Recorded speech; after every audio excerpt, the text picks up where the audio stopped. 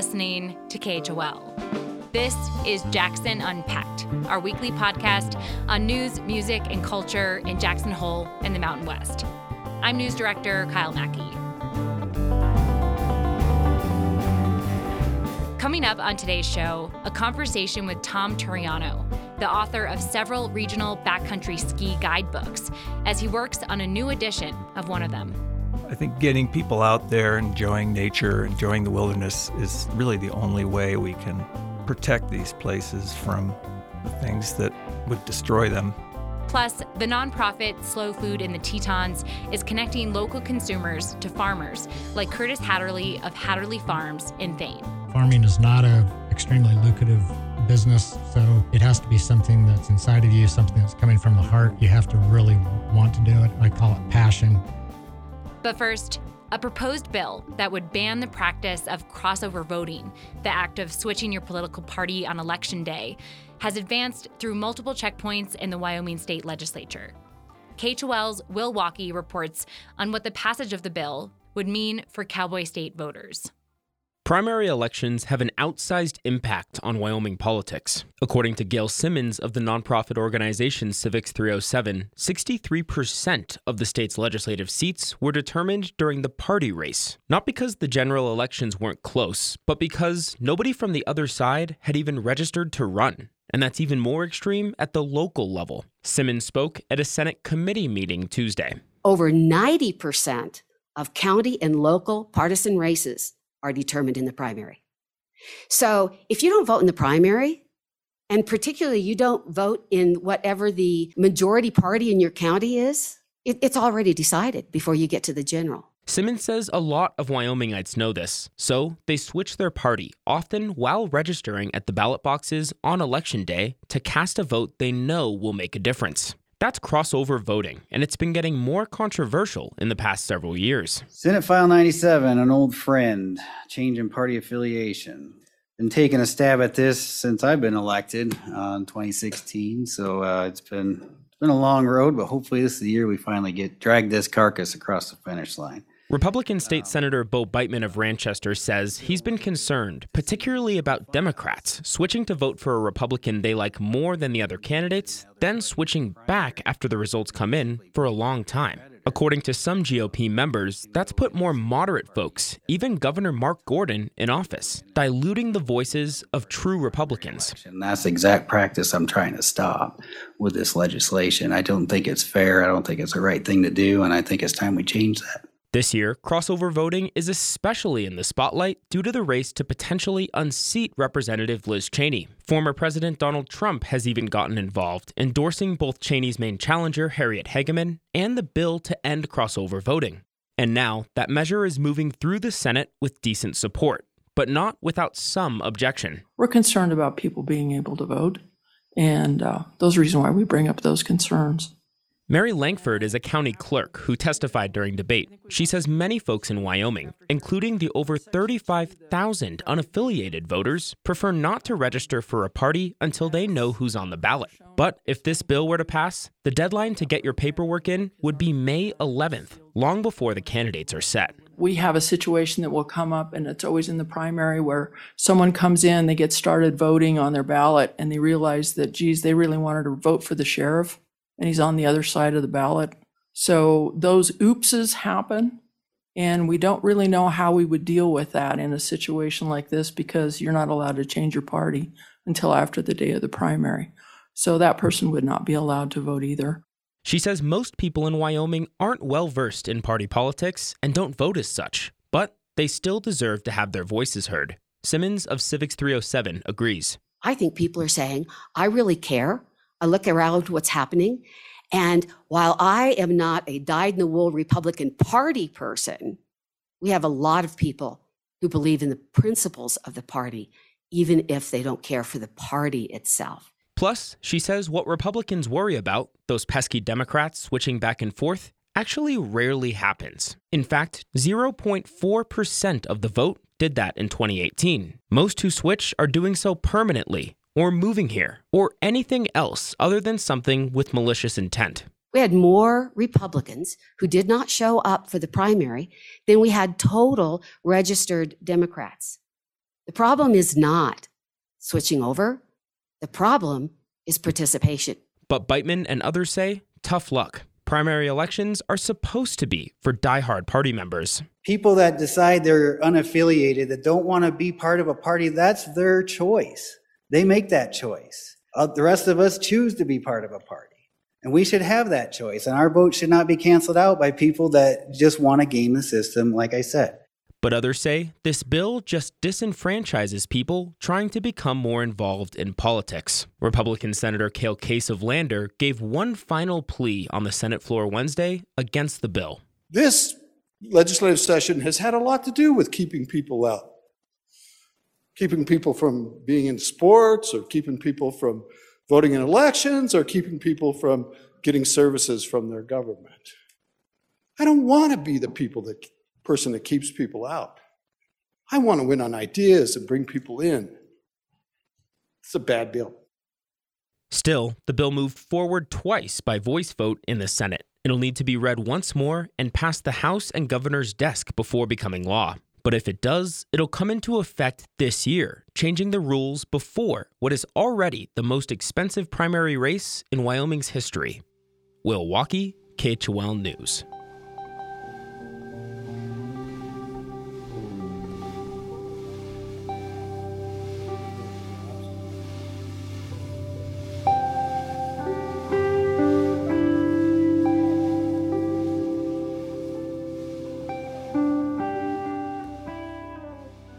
Tom Turiano is a skier, explorer, and author of several major backcountry ski guidebooks and maps, including Teton Skiing, A History and Guide, and the Jackson Hole Backcountry Skier's Guide South. Turiano is currently working on a new edition of his more regional book, Selected Peaks of Greater Yellowstone. KHOL contributor Natalie Shachar spoke to him about that process and about the controversy that accompanies his life's work. Tom, thank you so much for joining me today on KHOL. Thanks for having me. You've written many popular backcountry skiing guidebooks. Why did you feel a revised edition of Select Peaks was necessary? Well, for one, it was my best-selling title, so I wanted to get it back out there because it encompasses the Bozeman, Billings, Livingston market. So there's a lot more people that buy books. So I wanted to sell more books that way before coming back to the local market. I'd love to understand a little bit more about your process. How do you start when you're approaching the revised edition, and what are the considerations you take into account?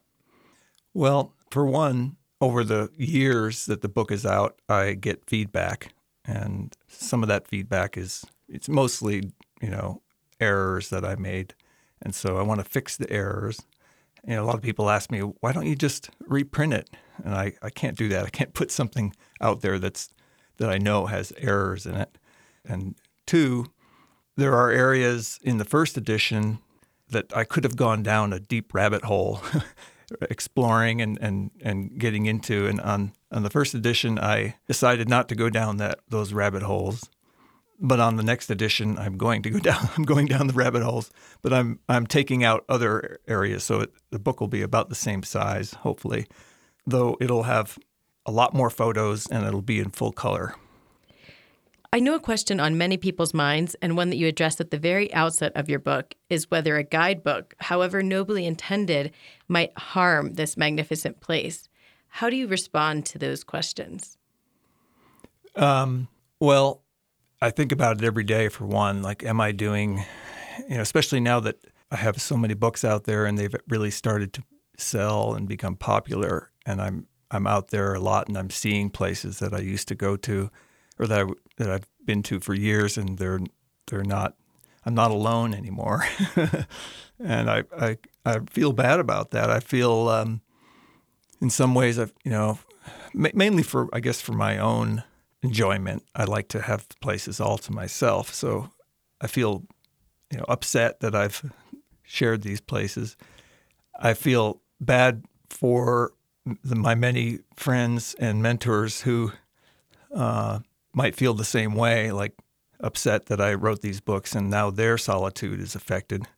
But at the same time, I'm also really happy when I hear from people who say that I've changed their lives and given them, a guidebook to, adventures that they might not otherwise have had. So I think in the end, I think it's a good thing. In fact, I think getting people out there, enjoying nature, enjoying the wilderness is really the only way we can protect these places from the things that would destroy them.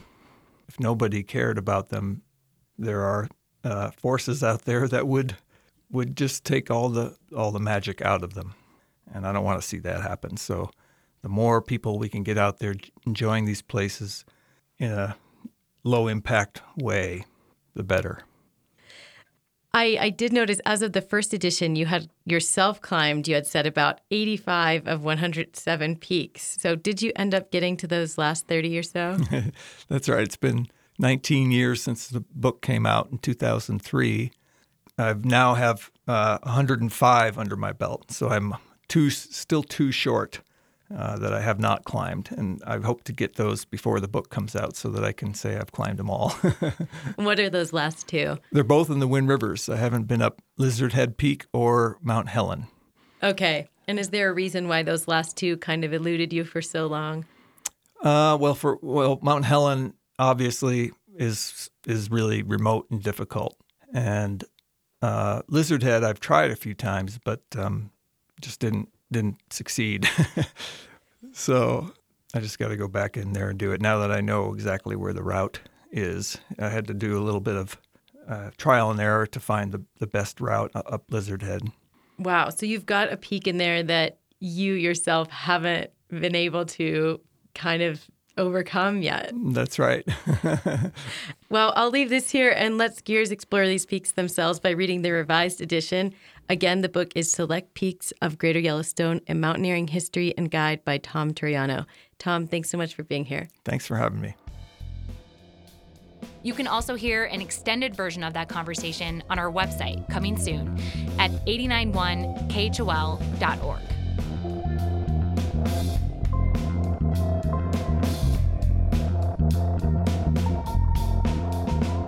If you're just joining us, you're listening to Jackson Unpacked from KHOL. I'm News Director Kyle Mackey, and this is our weekly podcast featuring reporting and interviews on news, music, and culture in Jackson Hole and the Mountain West. New episodes of Jackson Unpacked drop every Friday on Apple, Spotify, or wherever you listen to podcasts. Coming up next is a story from our ongoing reporting collaboration with the Rocky Mountain Community Radio Network about the transition away from fossil fuels. The northern skies of the Navajo Nation are clearer after the closure of the coal-powered Navajo Generating Station. But the region also lost jobs and tax revenue. A proposed pumped storage hydropower plant that uses the generation station's transmission lines could help the area transition. Justin Higginbottom of KZMU in Moab reports on the legacy of coal-fired power on the Navajo Nation and what comes next. Nicole Horseherder is from Black Mesa, on the Arizona side of the Navajo Nation, and she says a couple decades ago her community noticed that their springs and seeps were drying up. Well, we know that the mining company on Black Mesa was tapped into one of the deep aquifers, and that deep aquifer just so happened to be the only potable source of water for people on Black Mesa. That mine pumped the aquifer to slurry coal to the Mojave Generating Station. Horseherder founded Tonajona Ane, which translates to Sacred Water Speaks in Dene. Their goal was to close the mine, running her community dry. But that wasn't the only coal-powered plant using water in the region. Just west, the same company ran the Kayenta coal mine, feeding the Navajo Generating Station. In order to protect the water and to ensure that it was going to be viable into the future, we had to put an end to the coal mining. The Mojave Generating Station closed in 2005 after officials found it violated the Clean Air Act. So did the mine in Black Mesa. In 2019, the Navajo Generating Station shuttered along with its Kayenta mine. Pressure from environmental groups helped, but the coal-fired plant was also just not as profitable. The next year, its stacks were demolished. That's from footage of the demolition. It brought spectators from around the region. Once the Navajo generating station shut down, then we were able to turn our efforts to transition issues.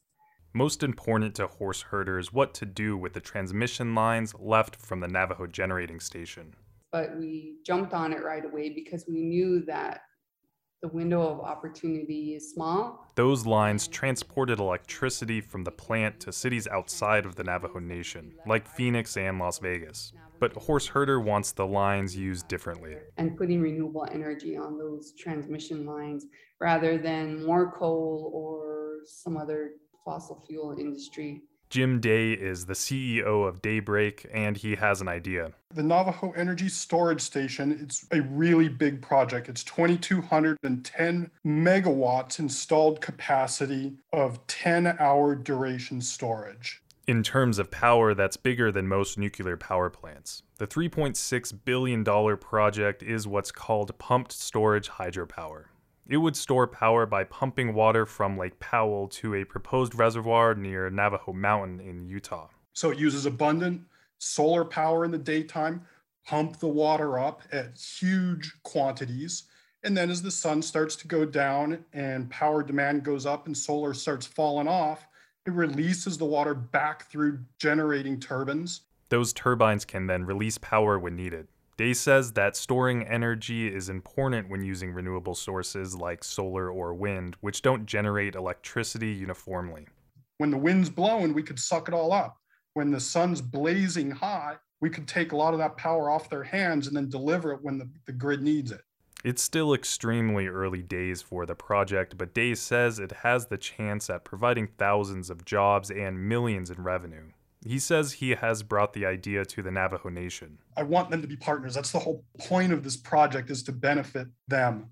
Mike Eisenfeld of the San Juan Citizens Alliance advocates for a transition to renewable energy in the region. He's seen several pump storage projects proposed, but he has questions. Where's the power going? Who benefits? Is it going to be for the Navajo Nation? Is it going to provide power for local communities, or is it going to be a thing that is sort of set up for California? It was common for those on the Navajo Nation to be in view of power plants like the Navajo Generating Station, but have no electricity in their own homes.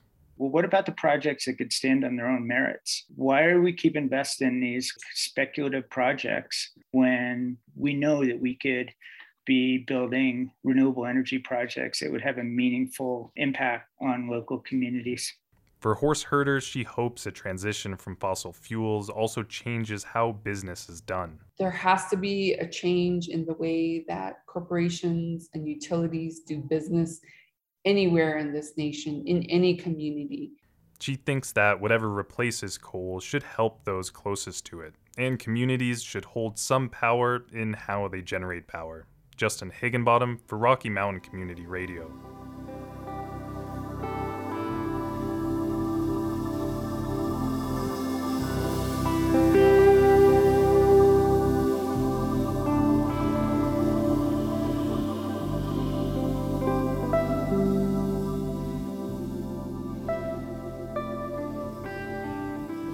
The mission of the local nonprofit, Slow Food in the Tetons, is to grow the region's sustainable food economy by supporting producers, educating consumers, and connecting them together. One way the organization does that is through the People's Market, which is being held monthly this winter at Jackson's Center for the Arts. Next, KHOL's Music and Community Affairs Director, Jack Catlin, speaks to Slow Food Executive Director Scott Steen and Curtis Hatterley, owner of Hatterley Farms in Thane, ahead of the next People's Market on Sunday, March 6th.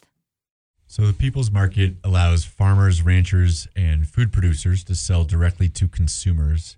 Can you two explain how that relates to the local food system and why it's so important to have in the community? It's all about relationships, and community food system, or in other words, a local and regional food system, is really based on knowing who your farmers are and where your food comes from.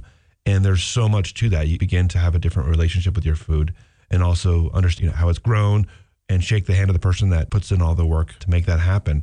And that relationship goes so much farther, because if you have a question about the quality of your food, the growing practices of your food, you don't have to research what an organic label means. And those labels are important too, but you can just ask. And there's a level of trust there, and we build upon that. As farmers, there's an endless list of things to do each day, and some of us are better marketers than others, but we're fortunate that we live in an area where we have organizations like Slow Food and the Tetons that help us create a market or get access to the people that may have interest in our products, especially when you're starting out. So you've got some carrots and you want to sell them. It's a daunting task to figure out how to get access to the people that may have that interest. So to have an organization that does a lot of the work, meaning the publicity, the organization of the event, and again, from a farmer's perspective, it's nice when we can focus on the growing of the product, not necessarily having to take all the time to figure out all the marketing in. So from that perspective, organizations like Slow Food fill a critical role to help us as farmers get off the ground and then to continue to be able to tell our story and have the events where we can actually sell product, make money, and continue. So Curtis, Hatterley Farms is one of the more established farms in Wyoming, and you come from several generations of Star Valley farmers before you. How does your own family history in the area inform your farming philosophy? So my mom and dad were married in 1945, and they bought and moved to what is now Hatterley Farms that same year. And that's where I was born and raised, and that's where I learned the basic fundamentals of farming. My dad was not a sophisticated person, but he was a pretty good farmer. Although I'm doing things completely different than he did. He mainly worked with animals, milked cows and raised beef cattle and had some pigs and chickens and things like that, all on small scale. But it's the principles that I learned. When I say principles, we're talking about the principles of being able to get up in the morning, being responsible, making enough money to provide for your family, things that may not be specific to farming, but those kinds of things in retrospect are values that I adopted, and I really didn't know that they would help me in my farming career. And frankly, I didn't start off wanting to be a farmer. Most kids that grow up on farms, that's the last thing they want to do is be a farmer. They can't wait to get out of there and do something a little less strenuous with better hours. I'm very happy that I was raised on a farm. I always say that all kids deserve to grow up on a farm because it's such a wonderful educational venue where there's just endless things to do, endless things to learn. My family is a treasure to me, and I value how I was raised. I hope to promote that simply because we invite everybody to come to the farm, especially if you have children. I say, come to the farm because we're trying to get that next generation hooked on farming because I'm wearing out. We need that next generation to take over. So besides the obvious difficulties of the short growing season in Wyoming, what are some other barriers to farmers or individuals trying to start a food-based business here in Wyoming? Yeah, there are definite challenges. As probably everyone listening has heard, Teton County has blown off the charts as far as personal income. We're the highest in the nation as far as a county. And with that, land prices follow right along with that. So if you are an aspiring farmer, to farm, you need land, right? And unless you have a very big checkbook, that's in a very significant barrier to get involved in farming is the price of land. Other than the price of land, labor is a huge issue. I always say, if you want to work very hard for very little money, come apply. So farming is not an extremely lucrative business, so it has to be something that's inside of you, something that's coming from the heart. You have to really want to do it. I call it passion. You have to have a real desire to be connected to the land and the soil and the animals and the plants, whatever you're involved with. I'm fortunate right now to have a good group of people that have that passion, that are willing to get up in the morning and milk a cow when it's 10 below or 20 below at 5 o'clock in the morning in the dark. I mean, not a lot of applicants for that type of a job. And then in the summertime, when we're doing everything simultaneously, the hours are long. And even though we're in a cold climate, it gets hot here in the summertime when you're working out in the hot fields, either hauling hay or changing sprinklers or harvesting vegetables, whatever it may be. So it takes a special person with that inner drive and the understanding that the rewards aren't necessarily financial, but and especially if you have children, which we do. We have a family living on the farm and working now, and it gives me a lot of satisfaction watching that family work together, watching those kids being raised on a farm. And then finally, I'll just mention that regulation is an issue. As farmers, I feel that we are self-regulating. I cannot afford to create an inferior product or a product that would ever hurt or harm someone. And so I don't need oversight saying, okay, you need to do something different to produce a better product. Because again, if I was to produce an inferior or an unsafe product, I would be out of business very, very quickly because I'm small and word would travel very quickly. So I'm an advocate for less regulation and less oversight, and let the consumers vote with their dollars if I'm doing a good job or not. Well, Scott Steen of Slow Foods of the Tetons and Curtis Hatterley of Hatterley Farms, thanks so much for joining us. I'm Jack Catlin, and this is KHOL Jackson.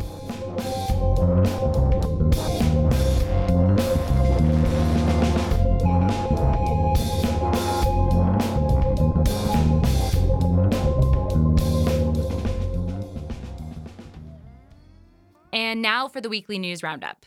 Here are the headlines you might have missed this past week. Medicaid expansion was dealt another blow in the Wyoming legislature. It was brought to the Senate floor in the form of a budget amendment supported by Republican Cale Case of Lander. This expansion is pro-hospitals. It creates jobs. It supports those very people that we care about, the people that wait on your table, that clean your hotel room. These are working people. It's estimated that 24,000 Cowboy State residents would gain coverage by expanding this federal program. But debate on the merits of the policy never actually reached the floor, as it was deemed unconstitutional by a legislative rules committee due to it being brought to the floor as a budget amendment rather than a regular bill. So it's back to the drawing board for healthcare advocates. Jackson Mayor Haley Morton Levinson gave her second annual State of the Town address last week. Speaking in a pre-recorded video, she said the town council has made progress on several of its main priorities over the past year, from working on expanding childcare options to housing solutions for local workers. But the mayor also says the town has seen exponential growth in demands for core services, and that it will need more revenue soon in order to keep up. Today, the town treats and supplies more water, manages more storm drains and water mains, maintains more public restrooms, parking lots, sidewalks, and roads, and answers more calls for service for firefighters and police than ever before. The council debated asking voters to approve an additional penny of sales tax in this year's elections, but decided to hold off in favor of getting special taxes for specific capital projects approved. Grand Teton National Park will begin gunning down local mountain goats from helicopters starting Wednesday. The goal is to entirely remove the non-native goat population, estimated to be at around 30 animals, in an effort to protect the small and isolated bighorn sheep herd in the area. Michael Whitfield is a wildlife biologist who's studied bighorns in the Tetons for decades, and he says goats migrating in from Idaho are in effect an invasive species and are putting the sheep in danger. The sheep really they're not very resilient population-wise. They don't have a reserve, whereas the goats pump some more in there. So we need to eliminate the goats both for potential competition as well as particularly the disease transmission. The aerial culling operations are safer and more effective than ground hunts, according to the park.